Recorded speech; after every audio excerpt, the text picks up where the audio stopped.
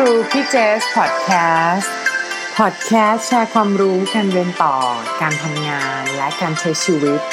เพราะความรู้ที่ใช่ทำให้คุณใกล้เป้าหมายขึ้นทุกวัน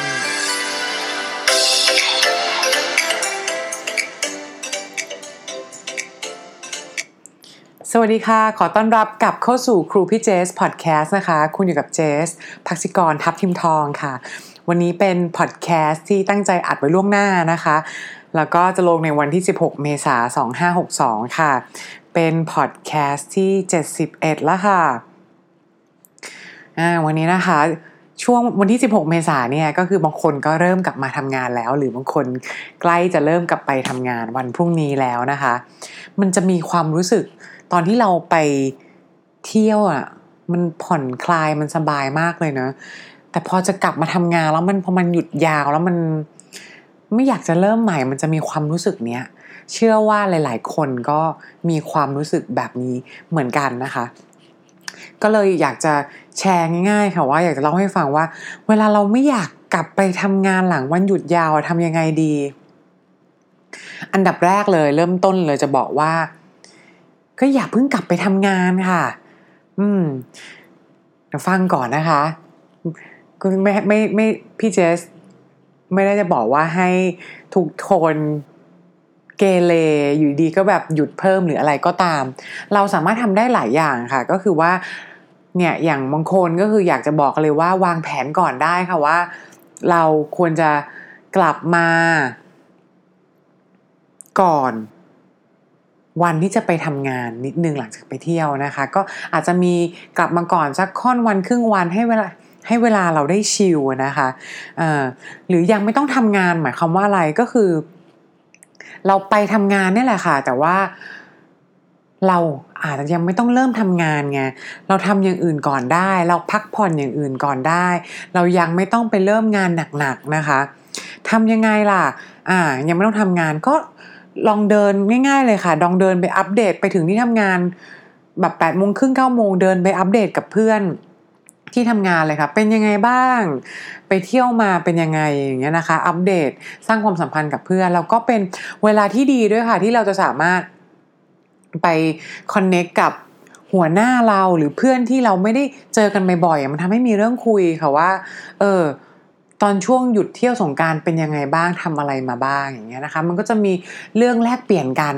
มันทำให้เราได้สร้างความสัมพันธ์กันเพิ่มขึ้นนะคะแล้วเราก็จะมีความรู้สึกที่ดีต่อกันแล้วสุดท้ายแล้วเราก็ค่อยกลับมาทำงานทีหลังได้เนี่ยให้เราเริ่มงานแบบยังไม่ต้องทำงานนะคะข้อ2ก็คือว่าจะบอกว่าถ้าเป็นไปได้เนี่ยถ้าเกิดเราไปเที่ยวมาก่อนนะเราควรจะมีของที่ระลึกเล็กๆน้อยๆติดไม้ติดมือมากลับมาที่ทำงานด้วยอาจจะเป็นของที่ไปฝากคนอื่นหรือเป็นของที่ระลึกให้เราดูกับตัวเองนี่แหละเราจะได้เห็นว่ามันเป็นเหมือนง่ายๆเลยเหมือนอย่างตอนที่อย่างเวลาพี่เจสไปเที่ยวบางทีเห็นอะไรเป็นโปสการ์ดที่เป็นภาพที่เราประทับใจอย่างเงี้ยพี่เจสจะชอบเก็บภาพโปสการ์ดถ่ายเป็นแลนด์สเคปอย่างเวลาเราไปฟูจิเนาะเราก็แบบอยากได้ภาพฟูจิที่มันมีภาพพระอาทิตย์ด้วยหรือบางทีฟูจิที่มีแบบไอ้ตัววัดแดงๆแล้วก็เป็นแบบเป็นซากุระ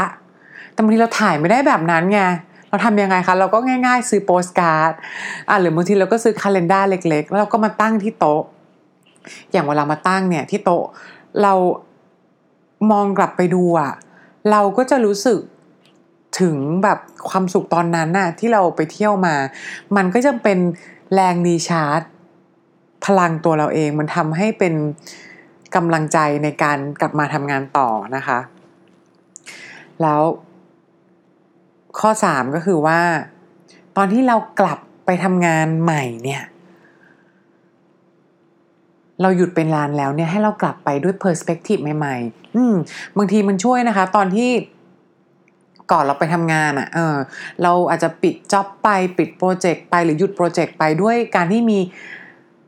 ปัญหาอะไรค้างคาอยู่แต่ตอนที่เรากลับไปเราอย่ามองสิ่งนั้นว่ามันเป็นอะไรที่มันค้างคาเรามองมันเป็นว่าเป็นความท้าทายไม่ใช่อุปสรรคค่ะเป็นความท้าทายกับงานใหม่ของเราหลังสงกรานต์เราอาจจะมองว่าเป็น สิ่งที่เราทำได้เพิ่มเติมเป็นสิ่งที่เรายังสามารถแก้ไขปรับปรุงได้นะคะอย่างเงี้ยกลับไปได้ perspective ใหม่ๆแล้วคำที่พี่เจจะบอกว่าใช้ได้บ่อยๆก็คือว่ายังดีที่เวลากลับไปด้วย perspective ใหม่ๆเรามองด้วยโปรเจกต์เนี้ยมองว่าเฮ้ยยังดีที่วันนี้เรายังมีงานทำอยู่นะยังดีที่ตอนนี้เรายังมีเพื่อนดีๆในที่ทำงานยังดีที่วันนี้เรายังมีหัวหน้าเฮ้ยยังดีที่เดี๋ยวเรากลับไปทำงานอีกไม่กี่วันเดี๋ยวก็หยุดแล้วเนี่ยค่ะกลับไปทำงานด้วย perspective ใหม่ๆพยายามมองให้เป็นบวกแล้วก็พร้อมที่จะเริ่มตั้งตัวทำงานใหม่นะคะแล้วข้อที่4ก็คือว่าตอนทำงานเนี่ยวันแรกๆเลยให้พักผ่อนด้วยค่ะอย่าไปทำงานวันแรกเหมือนแบบ full steam แบบเหยียบเต็ม150 200อย่างนั้นน่ะมันยากมันเป็นเรื่องปกติค่ะที่เราจะทำไม่ได้เพราะเราเพิ่งไปพักผ่อนมาบางทีเราไปเที่ยวไปพักผ่อนมันก็เหนื่อยเนอะเรากลับมาทำงานเนี่ยเราก็ต้องรู้จักพักให้เป็นพักให้ถูกเวลาอย่างเรื่องเกี่ยวกับการพักผ่อนเนี่ยพี่เจสก็คือเคยแชร์ไปแล้วในเอพิโซดก่อนลองไปดูได้ค่ะว่าพักยังไงให้หายเหนื่อยพักยังไงให้มีประสิทธิภาพนะคะมันก็จะมีเทคนิคอยู่เทคนิคที่ชอบที่จะแชร์กันบ่อยๆเลยเพราะว่าอย่างพี่เจสเมื่อก่อนเป็นคนชอบทานกาแฟด้วยมันจะมีเทคนิคที่ชื่อว่านัปปูชิโน่ก็คือการที่เราจิบกาแฟไปนิดนึงแล้วเราสามารถงีบได้ทั้ง10-15 นาทีพอเรางีบไปเสร็จเนี่ย10-15 นาทีสมองได้พักใช่ไหมคะแล้วตัวคาเฟอีนมันก็จะเริ่มทำงานพอเราตื่นมามันก็จะสดชื่นด้วยนี่แหละค่ะแล้วก็หาเทคนิคพักผ่อนแบบนี้ไปด้วยนะคะแล้วก็จบด้วยข้อที่5ก็คือว่าเราก็ยังต้องให้รีวอร์ดตัวเองอยู่เล็กๆน้อยๆเลยค่ะรีวอร์ดเล็กๆน้อยๆว่าเหมือนแบบเฮ้ยสัปดาห์นี้เรากลับมาทำงานอย่างตั้งใจแล้วนะให้รีวอร์ดตัวเองรีวอร์ดเนี่ยแล้วแต่คนว่าแต่ละคนเนี่ยมองว่าอะไรสำคัญบางคนชอบกินขนมที่พ่อเพิ่งพูดถึงเรื่องชาไข่มุกไปใช่ไหมบางคนก็สั่งเลยค่ะชาไข่มุกโดยเฉพาะปัจจุบันเนี่ยไม่ได้ช่วยโฆษณานะแต่พี่เจสใช้บ่อยก็คือGet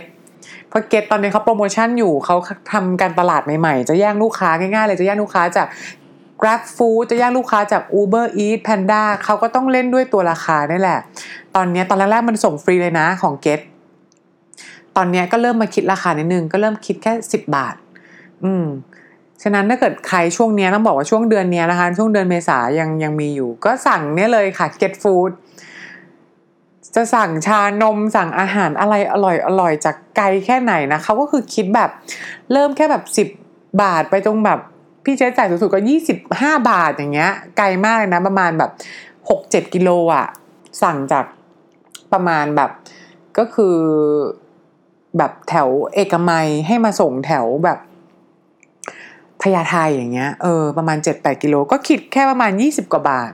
ถ้าเกิดเราไปใช้ที่อื่นมันก็จะตอนนี้น่าจะประมาณถ้าไปใช้พวกแบบ Grab พวก Uber ก็จะคิดประมาณ50-60 บาทอย่างเงี้ยค่ะอันเนี้ยก็เป็นวิธีหารีวอร์ดให้ตัวเองนะคะในเมื่อเรากลับมาทำงานแล้วก็อยากให้หวังว่าฟังแล้วจะเป็นประโยชน์นะคะอยากให้ทุกคนเนี่ยพอหยุดยาวไปแล้วได้อันปลั๊กได้รีชาร์จกลับมาเนี่ยมาพร้อมที่จะเริ่มต้นใหม่พร้อมที่จะเริ่มทำงานแล้วก็ทำให้เราประสบความสำเร็จได้เร็วขึ้นขอบคุณที่เข้ามาฟังพอดแคสต์วันนี้นะคะแล้วก็ติดตามพอดแคสต์ได้ใหม่วันพรุ่งนี้สวัสดีค่ะ